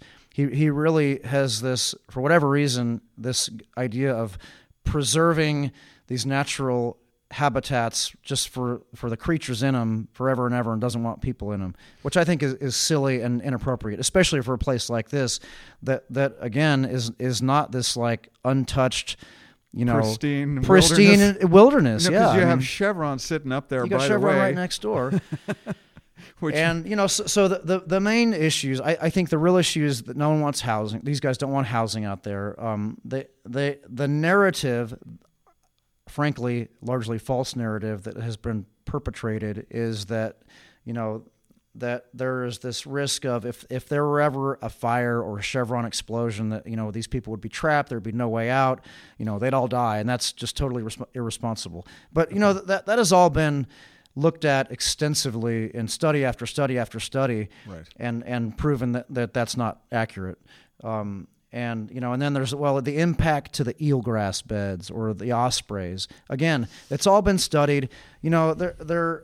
California has the strictest laws around development with CEQA, and that really mitigate any real impact that a project would have on the environment. And but they're just they refuse to even enter into a dialogue that maybe we could do all these things and do them well and do them right. Okay, so it's just this pitched battle with seemingly no ability to reach any kind of common ground. Meanwhile, we're in a situation where, as you said, it could well bankrupt the city of Richmond, and we think about the less well-off citizens of Richmond. Where's the benefit for any of them in all of this? That's a great point, and that to me, honestly, aside from the fact that it saddens me to see this potential of a great project that would see this historic village maintained and preserved, that's going to go away and just be totally, I think, unachievable. But the fact that Richmond still it wrestles with serious economic depression, both with families that are struggling below the poverty line, black and brown families predominantly, and with neighborhoods that have been just neglected and abandoned for decades, for my whole life, right? And I'm 48, and there are large areas of Richmond that you drive down through, whether it's McDonald Avenue, the historic downtown Main Street, or Cutting Boulevard, or Barrett, that you just see blocks and blocks of derelict, abandoned buildings that are boarded up and that are falling apart, and you see mattresses on the sidewalk and piles of debris and homeless encampments. And, it sure would be nice to see some of the money, thought, and effort going into that and addressing that real problem that is impacting people's real lives than, on preventing housing at Point Melotti. Yeah, and that just gets me so riled up, and it just pisses me off, Declan. That's why I'm running for council, is because I think these idiots are taking us in a really dangerous direction that's going to do nothing but negatively impact the future of the city. Yeah, because I don't see much happening. The only thing that happens is, as housing becomes unaffordable closer into San Francisco, you get people moving up this direction, which we often call gentrification, and that's just a consequence of the overall housing shortage in the Bay Area. But I look at, because I live on South 42nd Street, and I'm certainly the minority ethnicity on my 2 blocks that we live on. I bet. But I love my street, and I look at McDonald. And I had been living in Albany, and Solano Avenue is so vibrant, so alive. Oh, yeah. And, you just can't help but wonder why there's no investment in McDonald. Why is there no Main Street? Main Streets, listen, the value of property closer to a Main Street now is higher than it ever was. Oh, yeah. I think arguably, price per square foot in the Berkeley Hills has taken a big decline as people increasingly see value in being able, we call it the $1 million latte, in being able to walk to a physical location nearby to their home. Yep. And so Main Streets mean something to people again, and I don't see anything happening, and we have this argument over Point Melotti, and the whole thing seems so meaningless to the 2 blocks that I live on South 42nd Street. We're so disengaged from or aware of this whole Point Melotti thing. I think a lot of people just don't get it, and they're like, what is the deal with Point Melotti? Why is that all anyone talks about? Why is that where all the energy goes? We've got serious problems in Richmond, and we've got people that need serious solutions. And I think the vast majority of Richmonders are like just tired of hearing about Point Melotti. They want their trash to be picked up, and they want police to come when they call, and they want basic quality of life issues to be addressed. Right. That's not happening. Right. I think it's a major problem. That's one of the things I intend to focus on. If I were so fortunate or unfortunate to get elected to city council. One of the people we talked about, is I'm reading this book I told you, written by a guy named Peter Richardson, and it's a kind of a biography of the literary journey of Hunter Thompson. You and I have talked about Hunter S. Thompson a lot because he hung out in Point Richmond, and he was good friends with one of the mayors in the 60s. That's right. Who was a mayor that bucked the trend in terms of philosophy around, being the mayor of a city like Richmond. David Pierce, the hippie mayor. David Pierce, the hippie mayor. Yeah. He was so disillusioned by the whole thing that he left the country and never came back. That's right, but he did build parks, and he was interested in providing for the greater community, not just some segment of, I don't know, and who are your influences? Because I know you like that guy, and who are your other influences that you could point to in terms of where you see yourself as now, a politician getting into the political field? Yeah, that's interesting. I mean, certainly my father is one, right? That's the obvious one. Watching him learn and sort of transition to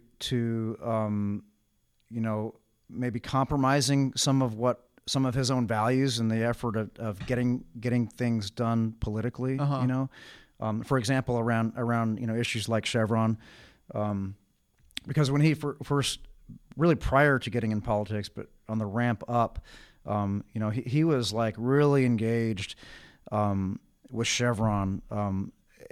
Against they were and my dad's always kind of he's been good with words and good written words, and always kind of had this humor approach to it, which I think was a good tact that kind of you could always sort of like laugh at. It softens Chevron things. had I think this is in the 80s, they had a campaign called People Do, and they ran ads and commercials and magazine ads, and it was like about restoring coral reefs.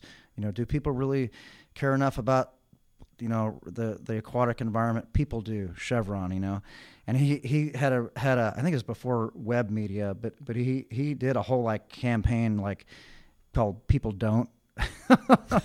And he just pointed out that the hypocrisy that this corporation was running this campaign, a very effective campaign for them, but meanwhile they were flaring and polluting black and brown communities in Richmond, and using everything within their power to make money on the backs of these communities that were fence line communities. But much later in his career. And then when the mayoral campaign you mentioned, which was a really big deal, it was on national news. Right. Everyone was talking about it, and interestingly, and maybe a little ironically, in that campaign, he and the RPA were really allies, and he wasn't an RPA participant, but they basically sort of campaigned together. There was a lot of money put toward Nat Bates, who's been on the council for decades now and is 91, running for mayor now. There's a documentary around that called Nat Bates for Mayor that may be worth watching. But he was, I don't know if I'd say anti-Chevron, but he was very much working to hold them accountable. Okay. And now I think partially because of this deep rift with the RPA and just being so pissed off about what they've done since they've taken power, he's been much more receptive to working with Chevron and their allies to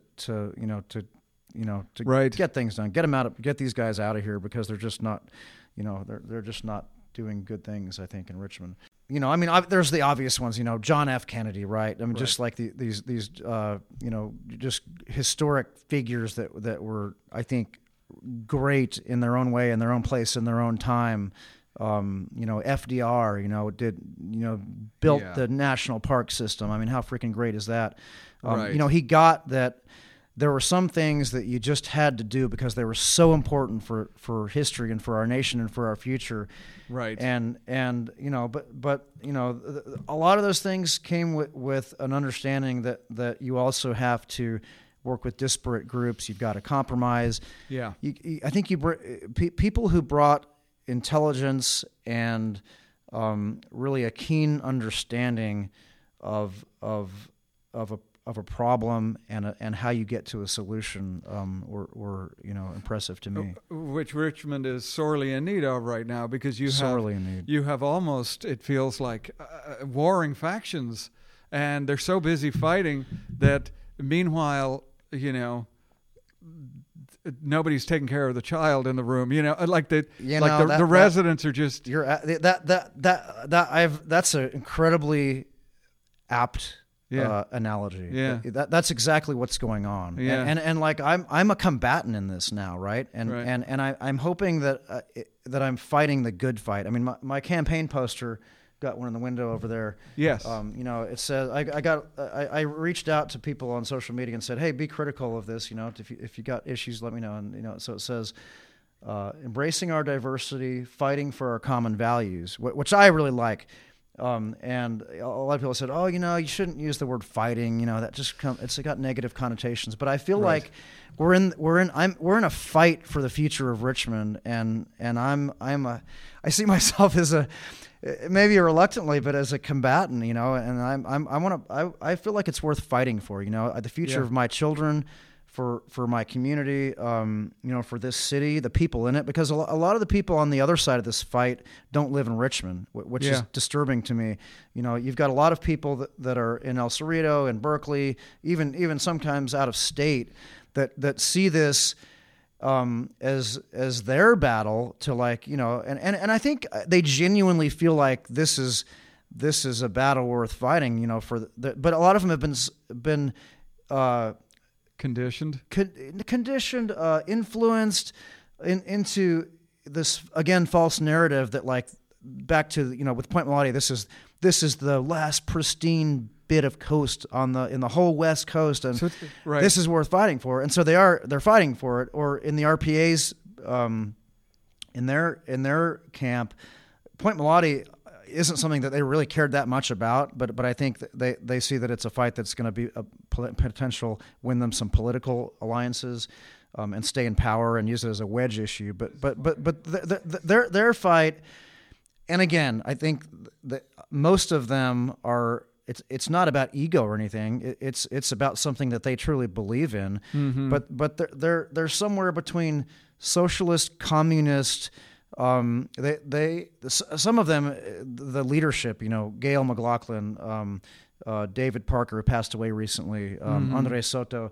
They see themselves as like the Cuban resistance. Like they want Richmond to be, this is where we're going to plant our flag of the socialist utopia and show the world that it works. And so which like fundamentally I don't have an issue with. Right. What I have an issue with is that they now have full and total control of the city, because they've got 4 out of 7 seats on the council, and they've pushed this agenda that I feel, and a lot of other people feel, is ill thought through, poorly executed, without the input of the voters and the people of the city, and it has shown to result in some pretty horrible outcomes for the city, You're right. I can so tell, like rent control is one. And again, fundamentally, I don't have an issue. We have rent control at a state level already. But that's resulted in a couple of things. Specifically, there are not a lot of, big corporate landowner, apartment type, corporate owners in Richmond. You've got a lot of mom and pops, people who mostly of color, who put all their life savings into investing in some rental property. Maybe it's a fourplex, maybe it's a few houses, all throughout Richmond, and they're just totally being screwed over. And yes, not only that, but it has totally disincentivized any investment in Richmond. No one wants to come in here and build housing. No one wants to come here and acquire and fix up and repair and provide apartments, because the powers that be detest those people and are making it absolutely impossible to successfully do that. And it's just the net outcome is a loss for Richmond. Yeah, I mean, I can rattle off some of the things that are like the hot spots that I'm aware of that are unique to Richmond. We have, we have Point Bellotti, as we have the whole actual Marina Bay and the area over there that is, I don't understand.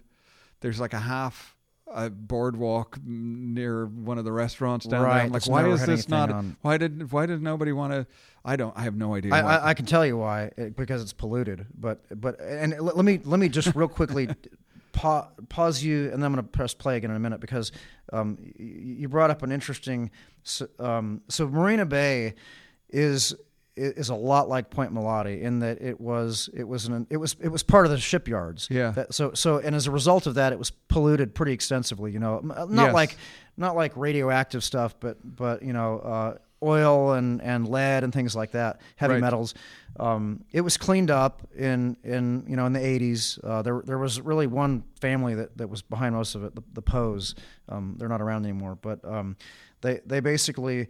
They cleaned it up. They had a plan that the community was involved in that was to predominantly do housing there, but also that they had an idea of doing this village right at the boardwalk area you mentioned. Never got developed. But they cleaned up this brownfield, a former shipyard. They used a finance mechanism very similar to what was proposed at Point Bellotti, called a Mello-Roos bond. Yes. Where basically, they create these bonds. They sell the bonds. And the bonds pay for the development of the project. And then they get paid back. The city isn't on the hook for any of it. And it doesn't cost the city any money, but in the end they've got this project that provided a ton of housing, redevelops this area on the shoreline. It's kind of a win-win-win. The only thing I don't like about it is it's predominantly a gated community, which is out of favor now, thankfully. But it just that. Well, we talked about norms a little while back, and what was normal then seems like no longer to be. So the irony is that one of the biggest political players that has come about pretty recently in the Point Bellotti in the effort to stop development there and do something different. In this case, they've now got a plan to make it into a park, which, if it works, great. I don't think it's gonna, and I think it's gonna cost the city a lot of money and stress. But John Joy, he's been a county supervisor for about 25 years, so a quarter of a century, and he has recently aligned himself with the RPA and the group that has opposed development of Point Bellotti. But he lives in one of those gated communities on the water in Marina Bay, and yet he is doing everything within his power to see that something like that doesn't happen over in Point Bellotti, which I think is just woefully ironic. But I can concede that. Yeah, that's kind of an irony there. Yeah, sure. So okay, back to press play. Yeah, so we have we have this we have those things along the shoreline.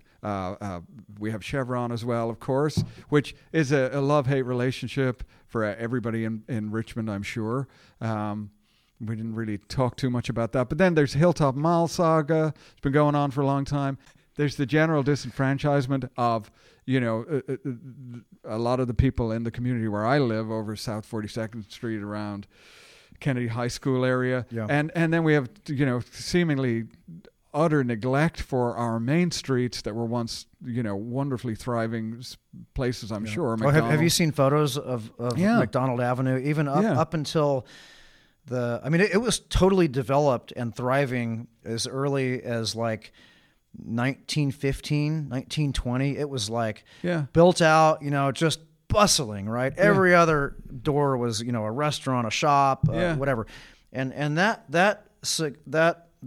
it continued to thrive and grow and be this really lively place, up until probably the early 60s, mid 60s. Mm-hmm. And then it started along with the ship building going away and all that, kind of started a pretty rapid decline that just that just nosedived into like what utter neglect is exactly that's the most descriptive term, And then Hilltop was built.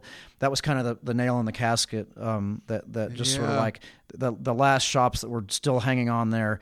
When Hilltop was built, they just all shuttered down, and then it just died, and it's been dead since. There's been some glimmers of hope, like probably the best is the East Bay Center for Performing Arts, which is a great organization. They were able to raise a bunch of money, rehab that old historic building. And then Kaiser, they built their. Of course, they started in Richmond, but they built their big hospital there. Yeah. There has been, and I was on the board for a few years, an organization called Richmond Main Street, with the goal of revitalizing Richmond's Main Street. Yes. And they actually successfully created a business improvement district that basically all the businesses within a specific defined area, mostly along McDonald Avenue, pay into. And so what they've been able to do is they put on a concert series and things like that, but they have never been able to breathe life back into that Main Street. Right. And I think I know how to do it. Really. So what is your overarching vision? What is it that you see for Richmond? If you could have your way and you could just paint whatever you wanted, how do you see it? How would it look? How would it feel? Well, I think the simple answer is it would be a healthy, vibrant place that is thriving, that people feel really good about being in. Think about, like you mentioned, Solano Avenue, right? Yeah. You go to Solano Avenue, and it's got some great. Every other door is a phenomenal restaurant, right? It's alive. It looks nice. People take care to keep their shop fronts, looking good. Yeah. They have the stroll, right? And it's just like it is alive and it's healthy, right? And so it's the opposite of McDonald Avenue. Right. It is truly. So interestingly, I don't know if we've got time for it, but I put a lot of thought into the question you're asking, and I think I'm the only candidate running that's actually got a plan. I have a 10-point, I call it my 10-point plan to improve Richmond. Is it up and running on a website? Oh, it's up on the website. Yeah. Okay, I'll link to the website. Where would people find it? My website is not. Maybe by the time this airs, my website will be up. I have a website. It's not quite ready for prime time. It needs some finishing touches. It'll be. I think it's andrewbuttforrichmond.com. Okay. But I am, somewhat to mine, and probably to many others' chagrin, pretty active on social media, really just Facebook. And so I've got a Facebook site that probably a few years ago when I was on the Planning Commission, I was thinking, if I ever do decide to take this to the next level, it would probably be good to like kind of go ahead and set up a social media website that I can sort of post my ideas and thoughts to, and share things that I think might be of interest to people. So it was Andrew Butt, Richmond Planning Commissioner, or something like that. As like a public, what do they call it? A public page. Public page, a public figure. Okay, there you go. So when I came out, the day after they made the final decision on how they were going to divide up the districts, and I saw that I will be in a district I can run, because that wasn't certain until the last minute. Okay. A whole other story, but I came out and said, okay, I'm running for District 2. I was the first to jump in the race, and I changed my Facebook page from Andrew Butt, Richmond Planning Commissioner, to Andrew Butt for City Council, Richmond City Council District 2. So I'm pretty active on that. I just post mostly, I share, like I got my 10-point plan for improving Richmond there, and I pinned it to the top of the page so it's easy to find. And I just, I share things that I think are either of interest to me or that I think would be of interest to people in Richmond. Okay. I want to just ask you, because we're going to have to wrap up, and it's ridiculous. Okay, we just have so much to talk about. We could go. Like, I feel like we've barely scratched the surface. I know, because we'll have to talk again. But if I were to hop online right now and start, scanning social media and looking into, anywhere where you're active in Facebook, what would be the false narratives I would encounter most frequently that irritate the heck out of you? Yeah, I'm glad. I guess I'm glad you asked. It is so irritating that I don't really like to talk about it. But there are a lot out there. Certainly, there's the Point Mullally false narrative that doesn't directly involve me, but I've been a very engaged participant in a lot of really pretty in some cases. I mean, I try not to go too negative, but sometimes I get so. Like I said, like sometimes it just makes my blood boil, and Sure. I will unapologetically, maybe write something that I may regret later. So that's certainly, we talked about the false narratives around that. I don't need to get more into that, but I think the biggest one that irks me the most is there's this whole narrative out there about the Butt family dynasty, and that. It pisses me off so bad just thinking about this, because it's been the whole RPA group and their supporters and allies have really pushed this. There's actually they've gotten articles written in like the East Bay Express around it, and the narrative goes something like that my family, starting with my father and my brother and me, we're only in this being Richmond politics, or to serve our own interests, right. and we're all about just making money and using our role in Richmond politics to do that and only that, and then there's this kind of sidebar that I think is kind of humorous, actually, because it's so blatantly false that that we are somehow involved, that we're heavily invested in marijuana, and that we've got all these marijuana cultivation projects. Right. Yeah, I think I've seen that. that are somehow we're actually investors in, and all this, and it's just funny, but there's enough truth to it that it's actually had real reporters like write stories about it, and the truth is that my brother's an attorney, lives and works in Richmond. My dad and I are architects, and marijuana is legal. It was voted, Sure. overwhelmingly supported by the state and by the people of Richmond, and and it's totally legal. I have no issue with it whatsoever. Right. And I, we have worked for business people who are trying to get building permits and trying to get good projects accomplished, Right. that meet the law and the building codes and are safe and work well and are well designed. And I'm proud of that. These people have twisted that into this literal false narrative. That is, it's just out there, and it comes up all the time, and I have to tell them what's really going on, and it's just it's interesting. It's just and that kind of thing. It seems like it's very prevalent in politics. There's a lot of propaganda that tries to paint people in a bad way. That Absolutely. No, and I mean, the truth is, I would say the vast majority of Richmond residents are not spending a whole lot of time on social media watching the fight between the RPA and the Butt family, and they're smart for that. Well, I think they're just too busy living their lives, wondering when things will improve.